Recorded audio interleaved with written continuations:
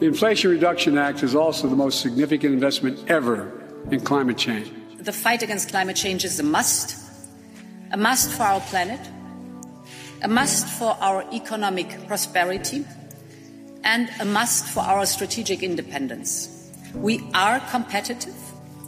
We need competition.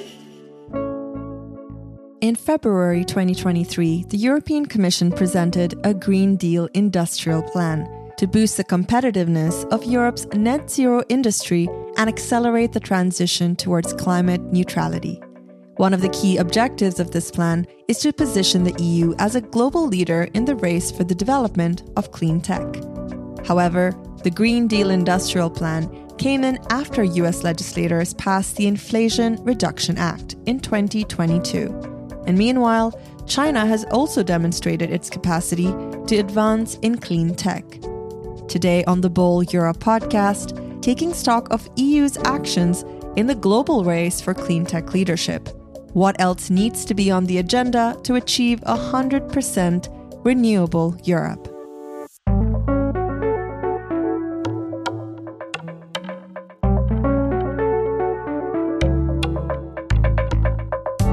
Hi, my name is Gail Rago, and I'm your host for this episode of the Böll Europe podcast.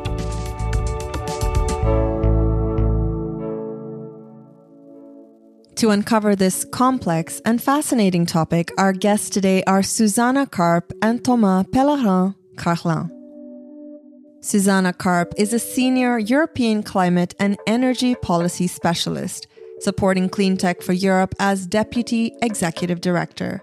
She comes from an NGO and parliamentarian background and has formed and led successful coalitions and campaigns, in particular around the EU ETS, the EU climate law, the electricity market design, and CBAM. Thomas Pellerin-Carlin works at the Institute for Climate Economics I4CE, leading the Institute's EU program. Thomas also teaches at Sciences Po in Paris and at the College of Europe Energy Union training program in Bruges. Susanna and Thomas, thanks so much for being with us today. Thanks a lot for having me on the podcast. Thank you. Susanna, let's start with you. Could you please lay the foundation for this discussion? As there are a lot of buzzwords in the field of green policy debates and discussions, I'd like to start by asking you to explain the basics first.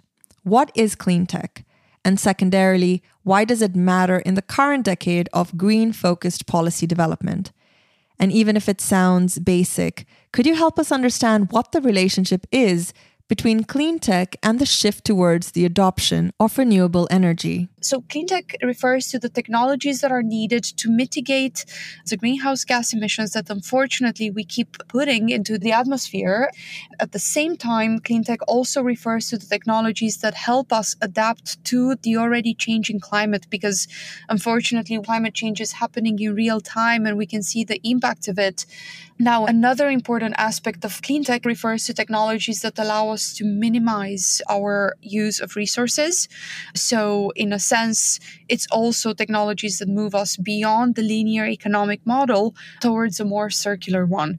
But of course, this third objective is very much in line with the first two. This is the challenge we're faced with in this century. We have to profoundly transform our technological landscape in the 21st century away from technologies that keep emitting greenhouse gas emissions. This decade is basically the one where we can still do something about this. According to all the scientific reports and also the commitments of the countries that have ratified the Paris Agreement, we were meant to be on track for, peaking our emissions. And also 2025 is seen as kind of like the limit by which investment signals and investment decisions had to have happened so that we can actually realistically hope to reach net zero carbon neutrality by the second half of the century. Now, it's all quite close. And while there are some encouraging signs out there, there's also very many reasons to believe we won't make this timeline. Thanks so much for setting the scene, Susanna. I just wanted to reiterate if you could help us understand what the relationship is between clean tech and the shift towards the adoption of renewable energy as well. Indeed, renewable energies are part of clean tech, and they enable the development of a system that allows more clean tech to come. So what I mean by that is a renewable powered electricity system then will require a lot of additional technologies, such as grid technologies. It opens up the gateway to many other categories of clean tech as well. And then even within the field of renewable energies, of course, you've got the renewable energies that we've already seen, the cost revolution happening in the sector when it comes to onshore solar. And now we're seeing fantastic developments on costs when it comes to offshore wind. But sure enough, there are also other categories of renewable energies that need to be helped to reach this point whereby the costs start decreasing rapidly. For example, you've got wave energy and other offshore technologies that are not yet close to being kind of commercialized. At the same time, we see some of the technologies maturing and then completely new ones coming to be commercialized and hopefully one day matured. So it's an extremely exciting part of clean tech. Toma, on to you. In a bit of a didactyl phase of this podcast, I'd like to ask you to help us look beyond the EU, meaning is it correct to talk about a global race for the development of clean tech? And if so, can you help us understand what the milestones or turning points of this race have been? The first change happened in 2015 with the adoption of the Paris Climate Agreement that for the first time sets an objective of reaching climate neutrality. And climate neutrality means that you reduce greenhouse gas emissions so much that what you still emit, you're able to compensate it with natural or technological solutions. So that was the first element. And then we saw several economies from 2019 onwards setting a climate neutrality objective for themselves. It was the UK and the European Union who led the charge in 2019, saying we're going to go for climate neutrality by 2050. Some countries were even bolder. Finland, for instance, is aiming for climate neutrality by 2035. And then came the election of Joe Biden in the US and also, climate policy in China. So for the US, it's aiming at carbon neutrality by 2050. And for China, it's aiming at carbon neutrality by 2060. And if you pile that up and you add Japan and India and others and Korea, you essentially have 80% of the global economy that is happening in territories that aim for climate neutrality and aim to reach it in 25 to 35 years. So that was a drastic shift. And this led in both the US and China in a perception that this was not only an issue of climate, but also an issue of geopolitics. Who would be controlling the technologies of climate neutrality, those clean techs, those heat pumps and batteries and electrolyzers? And the Chinese had a good head start because they started to invest in those kind of technologies for the last 20 years almost. In the US, there was a massive reaction, especially in 2022. With the adoption of the Inflation Reduction Act, which is a massive public investment program that will channel between 400 and 1,200 billion US dollars for clean tech and renewable energy. And that's, in the US context, is really seen not only as a climate agenda, but also as an agenda of the kind of, let's say, technological rivalry between the US and China. Thanks for that very helpful global overview, Toma. So earlier this year in February 2023, the European Commission proposed the EU Green Deal Industrial Plan. To what extent is this new piece of policy impacting the development of clean tech? Susanna, let's start with you. So the Green Deal Industrial Plan comprises of several pieces of legislation which are meant to act in sync with each other. But the sort of critical pillar is the Net Zero Industry Act. It forms a package with the Critical Raw Materials Act and also electricity market design. So indeed, the kind of industrial transformation that we've been talking about also as part of the EU Green Deal requires that we change the way that we're using electricity. We will be using much, much more electricity as we electrify many sectors, including transport and buildings. But at the same time, there's also new industries developing, and the net zero industries require to have kind of the gateway open so they can actually enter the market. And as it stands, the space for innovators to actually come in and, kind of produce at commercial scale those breakthrough technologies that will be needed for us to move towards a net zero economy, they don't have this easy access. And in fact, they struggle quite a lot. They struggle inside the European Union as well as outside of it.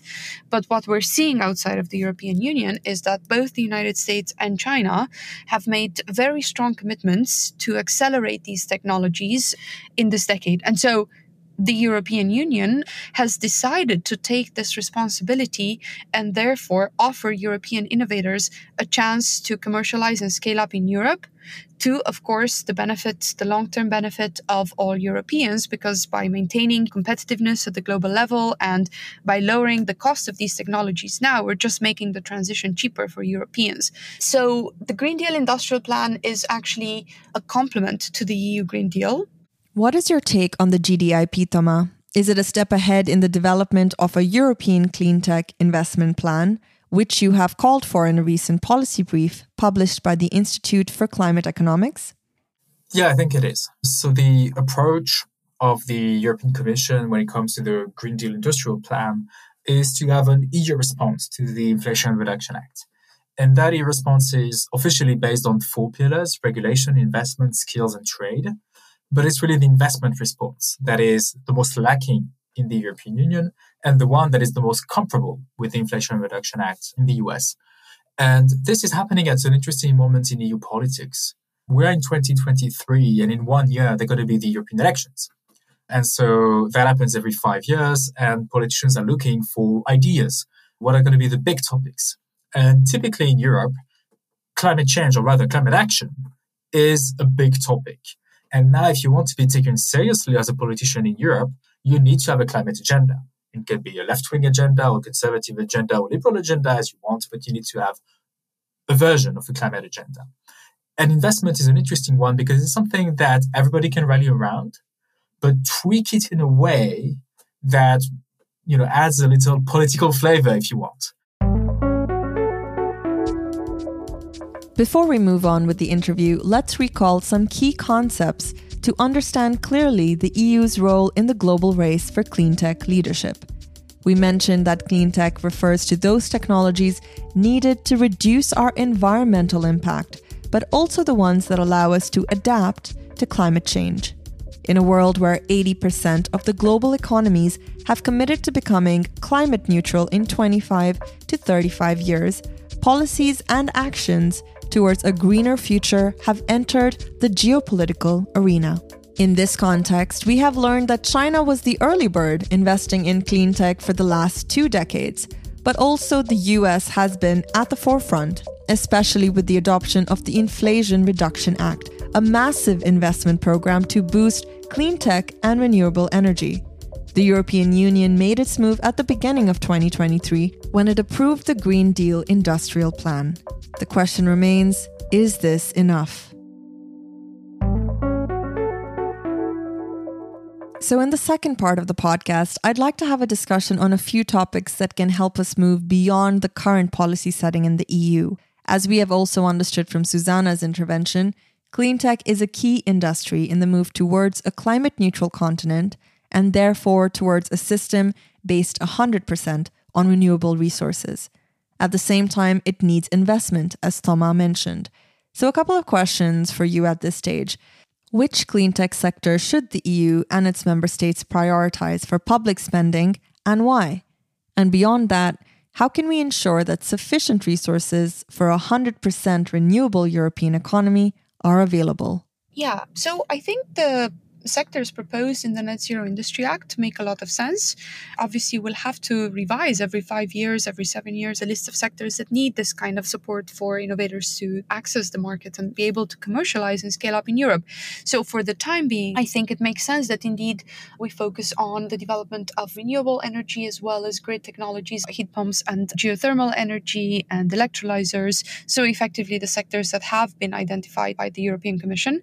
What matters in this calculation is, of course, where technologies are on their technology readiness level, but at the same time, kind of where we are in terms of securing our competitiveness on the global markets is also an important aspect of this discussion. Thomas? When it comes to prioritization, at the EU level, we don't really need to prioritize because we are big enough to do pretty much everything when it comes to clean tech sectors. The question is rather, what is your level of expectation per sector? And here, it's good to start by looking at where we are today and where we want to go. If we look at wind power systems, which is a critical clean tech for the world, Europe is already leading. Europe is the leader in wind power alongside China. And here we can say we are already the leader, we want to consolidate our lead. And so there you can prioritize with a view of staying number one. You have a second set of technologies where you're not leading yet, but you want to lead and you have a good chance of being a leader at some point. That would be an example would be batteries. And in Europe, it would make a ton of sense for Europe to produce a lot of batteries on EU soil, also to produce the greenest batteries in the world. And here the idea is, okay, how can you scale up the existing battery manufacturing that is there? It's pretty small, but it is there. And you can scale it up and be as competitive as the US or China, for instance. You won't be number one, but you can be a close second or a close third. And that makes sense economically and also geopolitically. And then you've got the third category of clean techs, which are the ones where you're not leading and you know you will never be a leader, but you think it still makes sense from a security of supply, from a geopolitical perspective. And here the case in point is solar PV, solar photovoltaic panels, which is a market that is over-dominated by China, where the US is putting a lot of public money with the Inflation Reduction Act. And there is no way, at least in the short term, that we Europeans are going to be a leader in that market. But we can say, hey, let's try to make sure that at least we produce 40% or 20% of the solar panels that we install in Europe, because we want to be able to do this. So we want to have a base on which we can scale up if we become competitive in the far future. But also if, the geopolitics of the US-China relations go south, it's good to have a plan B. And that plan B needs to be planned ahead. Speaking 1 year after the full-scale invasion of Ukraine, we saw what happens when you over-depend on a country.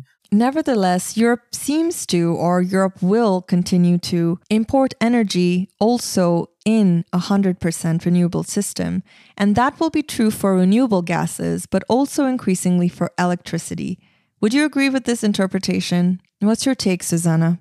I think it's premature at this stage to come up with a conclusion already. In terms of importing electricity, it's a plausible conclusion to reach just because as we're electrifying more and more and more sectors, we will need more electricity. Now, at the same time, with clean tech, so as I've described it earlier, you can also reduce the amount of electricity that you use. So at this point in time, we can only import electricity from countries in our vicinity. And so therefore, indeed, when it comes to the Mediterranean basin, we could develop extremely long cables that allow you to get electricity that's made elsewhere. So maybe that is a plausible scenario, but it's not that our options are unlimited when it comes to importing electricity. So in that sense, let's assume that most of the electricity will be produced in Europe, and then we will indeed connect to our neighbors for occasional instances where we'll need to import more. But let's see how this develops. What about you, Thomas? Actually, I strongly disagree with that interpretation. We've become used to relying on foreign imports of energy, and it's important to understand how this started. When the energy system in Europe was created 100 years ago, or at least the one we had 100 years ago, everything was controlled by Europeans. And also because it was the time of colonial empires.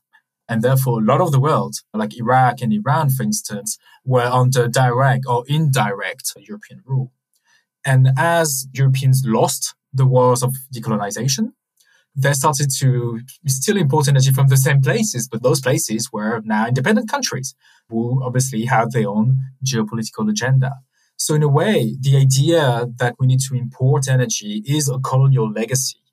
And it's a choice. The only thing where we're certain that we will remain dependent is not on energy per se, when this is an open choice, but on raw materials. If we're talking about lithium, for instance, which is a key material for batteries, when it comes to lithium, even if we can mine lithium in Europe and recycle it, a lot of it will come from abroad. And here we can choose which partners we pick. For lithium, for instance, there's lithium in China, but also in Australia, Argentina, in Chile.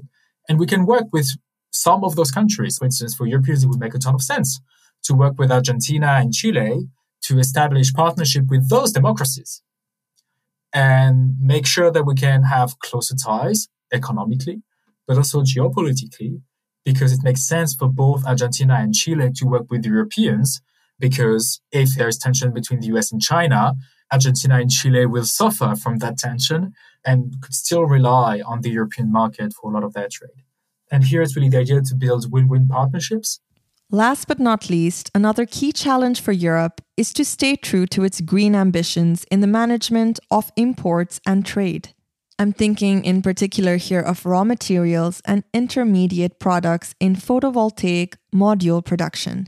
So how can Europe act sustainably in this domain? And more generally, how can it foster sustainable partnerships with third countries on its external energy, trade, and resource policies? Susanna, would you like to go first? Sure, I'd love to, because I have the opportunity, therefore, to refer to the Carbon Border Adjustment Mechanism, which is a huge policy innovation that the EU has brought to the world, which is indeed putting a carbon price on our imports. That means we're taking full responsibility for the carbon footprint of what we consume in Europe. It's no longer enough to say, well, we're only responsible for 9% of greenhouse gas emissions globally. Through our imports, our carbon footprint is much higher than that. And so with the Carbon Border Adjustment Mechanism, we've already taken a significant step towards creating a landscape that allows for more sustainable trading practices. And now the question is, how do we apply that same logic to other sectors? So, for example, one way of doing it is there's been a lot of talk of this Critical Raw Materials Act club. So the Act creates a club for critical raw materials. And, a club, it's mostly exclusionary. However, it can become an inclusive concept if, for example, we develop a social taxonomy of rights that goes to underpin that, so that we only import from partners that actually share a commitment to implementing human rights in their practices, or that there's a taxonomy that looks into labor law and practices around extraction, mining. Would be like a social CBAM for critical raw materials, if you like, but it's one thing where the EU could indeed act, and I think it would be important for it to act. Thomas? I think that's a critical question for the future of Europe's place in the world. I think we still suffer a lot from a mentality that focuses on the past and the present.